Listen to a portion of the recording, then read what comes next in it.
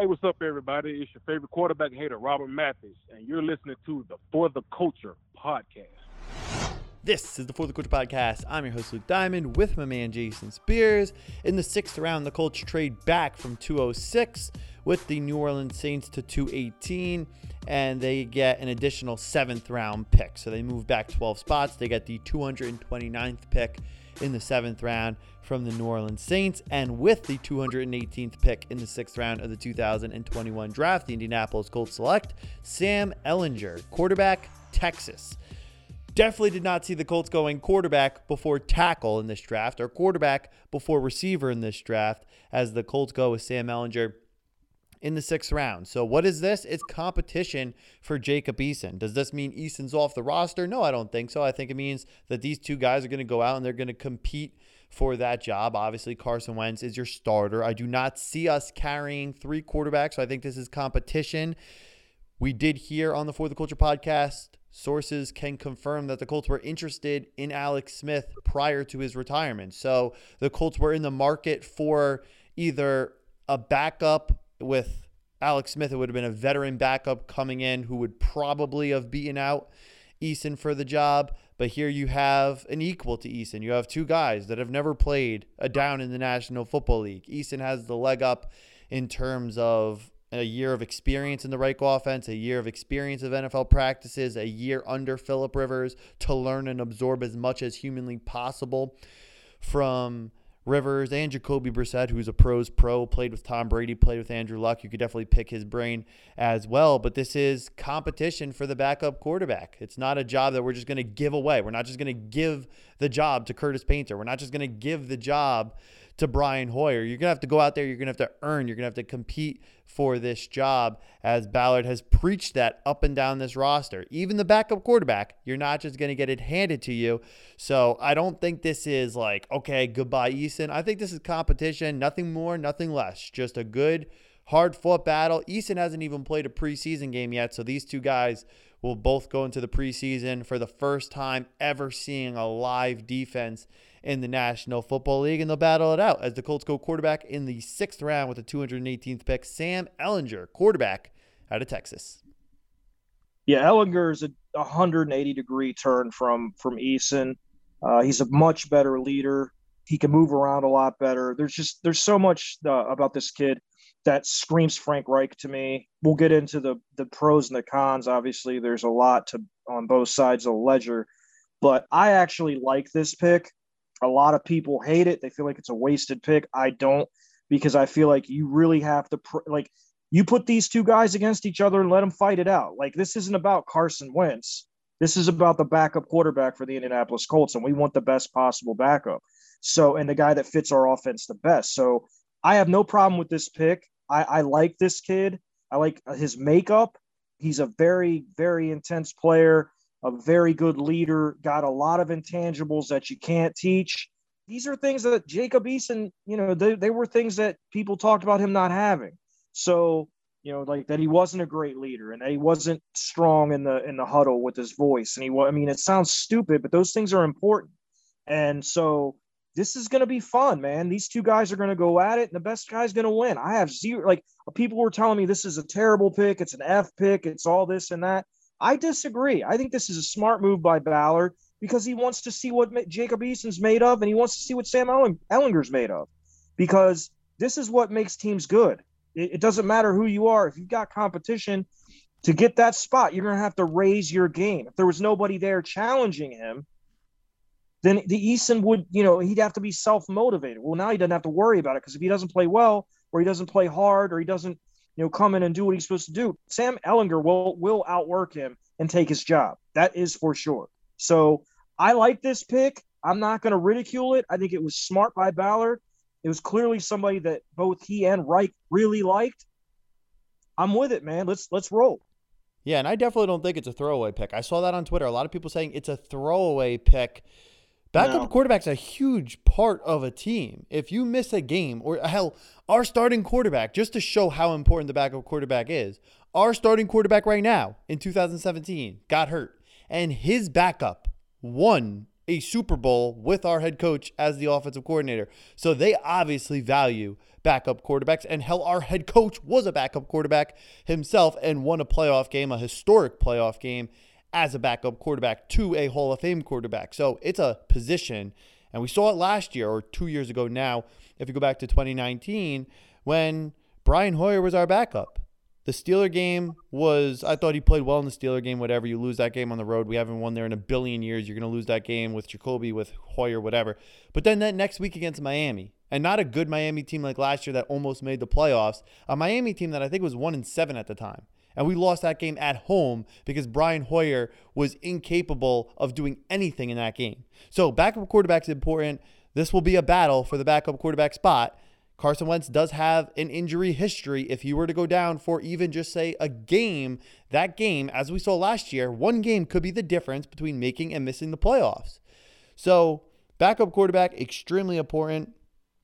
Now you have a guy to compete with Eason. The job, in my opinion, right now, I would say is up in the air. I don't think this means Eason's gone, but I also don't think it means Eason's automatically going to be the backup quarterback heading into the 2021 season as we take a look at Sam Ehlinger's pros and cons.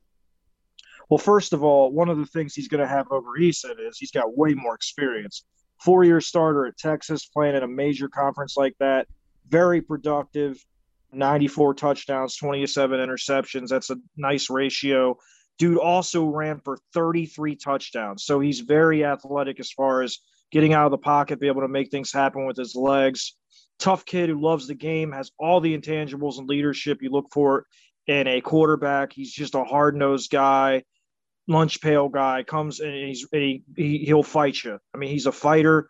I like this. I just love this kid. I love the pick. I think it's going to be so interesting to see how this works out. But getting back into the positives, he's a dual threat as a quarterback. He's a powerful runner, good on design running play. So I think you could see Frank Reich, have packages for him where he's doing, and he can actually, he's more of a passer, I think, than Jacoby was. So you could have him in sub packages and doing all kinds of things like Taysom Hill. Who knows? I mean, who knows what he's got in store, but he's pretty athletic. He has solid anticipation and touch. He's really good when he gets outside of the pocket. He can make plays with his legs. He can make throws on the run. And that's really where he's at his best, when he breaks contain and he gets out there and either takes off or throws on the run. That's where he's at his best. Now, the drawbacks to this kid, and this is kind of, this is throwing water on him a little bit, some cold water on the pick, but he's a slow processor, which is kind of the thing I thought same issue Eason kind of had as far as I saw. Inconsistent accuracy. He's accurate sometimes, there's other times, like especially on long balls, he's not accurate at all. His arm's not very strong, but in this offense, I don't think that matters all that much. Struggles to make tight window throws. That's similar to Jacoby that we had, so that wouldn't be a complete, difference. And he holds the ball too long. Some of these things, I think holding the ball too long, and I think that can be coached out of him. I think the accuracy can be improved. I think the processing can be improved. Obviously, the arm is what it is, but I don't think he has a strong arm in this offense. And I know Frank Reich loves this kid. And honestly, truth be told, Luke, I think this guy's the better option to run this offense. I mean, he's athletic. He can move around. He's not very big. That's another drawback. I think he's only 6'1" or 6'2", so he's not very tall, but he's got the experience. He's seen a lot of different things. I just think his athletic ability gives you a little bit of an extra dimension that Jacob Eason doesn't give you. So I am excited to see this kid play for us. I'm excited to see what he can do in this offense. I'm excited to see both of them play. I mean, Christ, we haven't seen Jacob Eason do anything since when? Yeah. 2019? No, I'm saying since No, I know. I'm saying, yeah, well, we talk so much about him. Like, you hear so much about him because it's been a year since we drafted him. So there's been a lot of chatter, of course, especially amongst the fans and the media. Like, Ballard's always answering questions about him, but we haven't seen anything. And Reich too, we haven't seen anything. He was there for practice, but we've yet to see him play a game. Even a preseason game, we've yet to see him play a game. So when they start, I think Eason has a big head start in terms of being in the system for a year, being with Reich for a year, and being able to pick Rivers' brain, like I said before, I think that's invaluable. And no matter what happens, when if let's say Eason loses this job and goes out and becomes a free agent, he'll take that with him. And that's something that Ehlinger is just not going to have. He never had that opportunity to sit behind a Hall of Fame quarterback and be able to get to learn from him. And also, to be fair, because you said before about the leadership thing, and that was definitely a knock on Eason coming out of Washington, that may have changed because he got to spend a year behind two great leaders, not just one in Rivers, but two in Jacoby. Because of all the problems we had with Jacoby as a quarterback, like physical things that he couldn't do anything about, he was a hell of a leader. So maybe Eason is completely changed in that regard, and now he is a great leader. We just don't know. And as a third-string practice team, like he was on the 53-man roster, but he was really the scout team quarterback last year that was taking up a roster spot. You can't really lead from that position. You know what I mean? So yeah, well, just to be fair to him, and also one more thing I want to say before I throw it back to you. Sam Ehlinger, at least on his ESPN profile, he's 6'3", 225. So that's not small. It's not like Peyton Manning prototypical size, but it's also not Drew Brees small. It's somewhere in between. Right. Yeah, all I was going to really say was this is just going to make for probably the most interesting preseason we've ever had. I mean, I'm excited to see preseason games just to see these guys play. Yeah, so me too. It'll be a different kind of year for us because I think when's the last time? Yeah, that's true. All three quarterbacks. We have three quarterbacks right now in this quarterback room. 2 drafted, 1 traded for, and none of them have ever played a game for the Indianapolis Colts. Yeah, I don't think you'll see Wentz much, but you'll see him a little. But I think the main snaps will be these two guys, which I'm excited to see. What is it? 2 games? I don't know how many games it is. Because we added a week of the regular season now with the 17th week, and that eliminated just 1 preseason game, right? So I think 3. Okay. Well, whatever the case, I'll be happy to see preseason football again. I think. Yep. Because I think it helps young players. I really do, and I think it'll help the Colts find out. Okay, we've seen it in practice. It's gotta be on the field, and that's what I'm excited about. No question. And that's why I like the pick. I'm not like people are losing their minds over this pick, and I'm just like, why? You just want to hand it to Jacob Eason? Like, what has he done to earn just having the job handed to him? Yeah. Like, I like the kid. You know what a waste is? A waste is the Houston Texans, who should have been drafting 3rd overall, not picking in the 1st round, then 3rd overall in the 2nd round, which would have been, 35th overall, not picking in the 2nd round, both those picks going to Miami Dolphins. And then when they finally got on the board, when they finally were on the clock, 67th overall after 66 picks in the 3rd round of the draft, finally getting their first pick after making the trade or signing Tyrod Taylor. So they get Tyrod Taylor.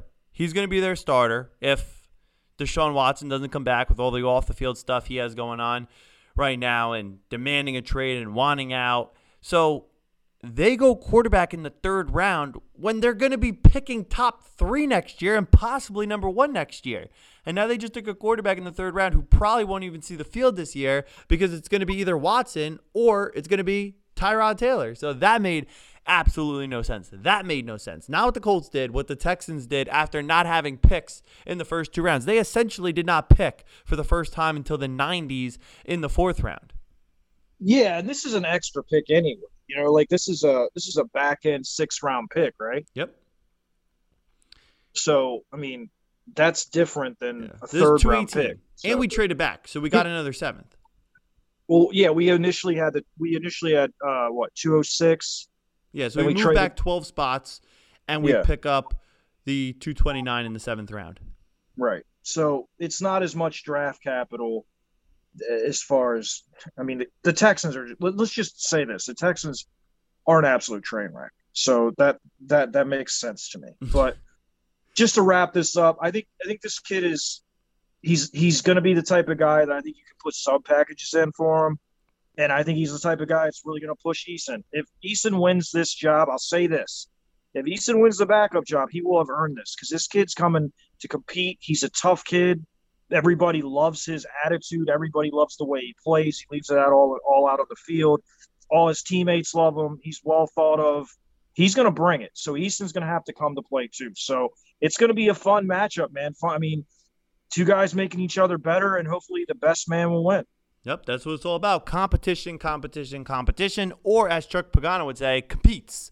Do you got competes in you?